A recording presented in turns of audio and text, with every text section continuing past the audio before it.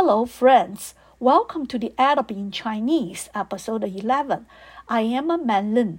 The previous 10 episodes introduced you 6 colleges and a data analysis institution and an online higher educational institution.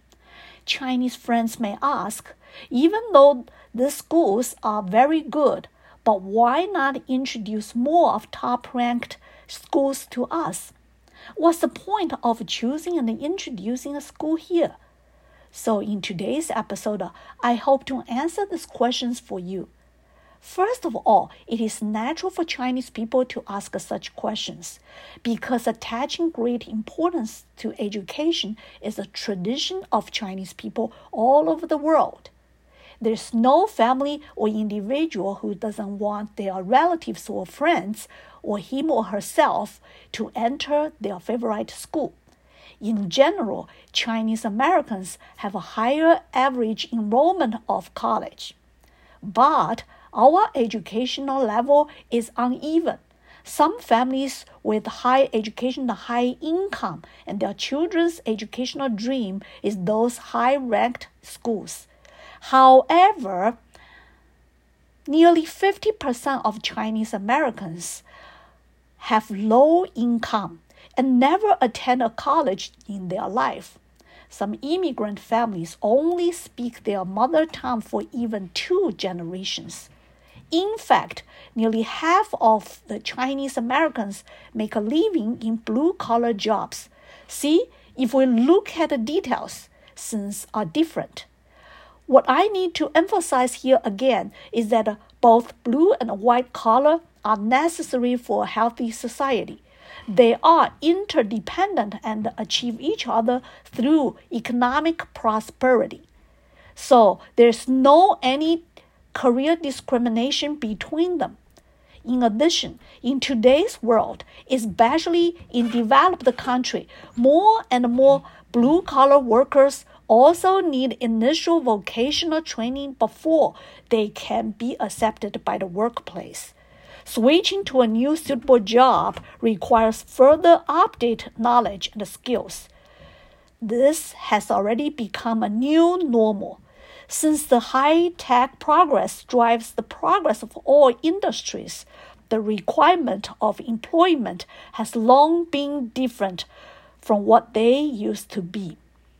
Second, in any country or region with an open internet, people can go online to learn about the schools they want to apply for.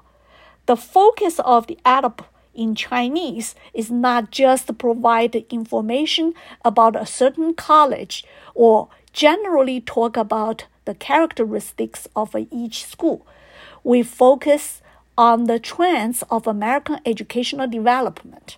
We deeply interpret the ever-changing progress of American higher education.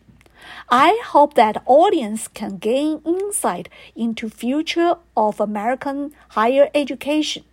This insight is not only beneficial to Chinese people to have a more comprehensive and in-depth understanding of American society, but also beneficial to our own learning and growth. Third, many Chinese friends have received education, especially higher education, in China and other countries.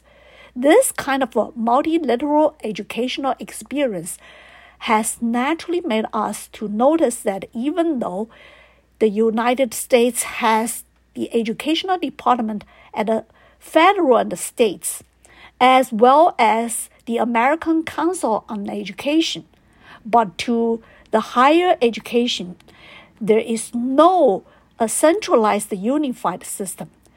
School administration and the revenue stream, their syllabus and the teaching materials and methods, etc., are much diversified. May I call it all-dimensional diversification?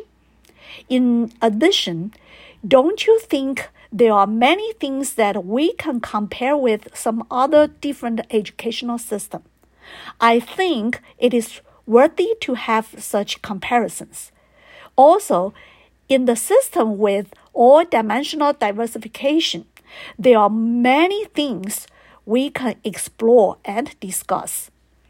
I will expand such topics one by one in future episodes. Hopefully, the audience will gain a better understanding of this nation through an in-depth comparison of American higher education. Well, friends, let's end up here for today. We will talk next Thursday.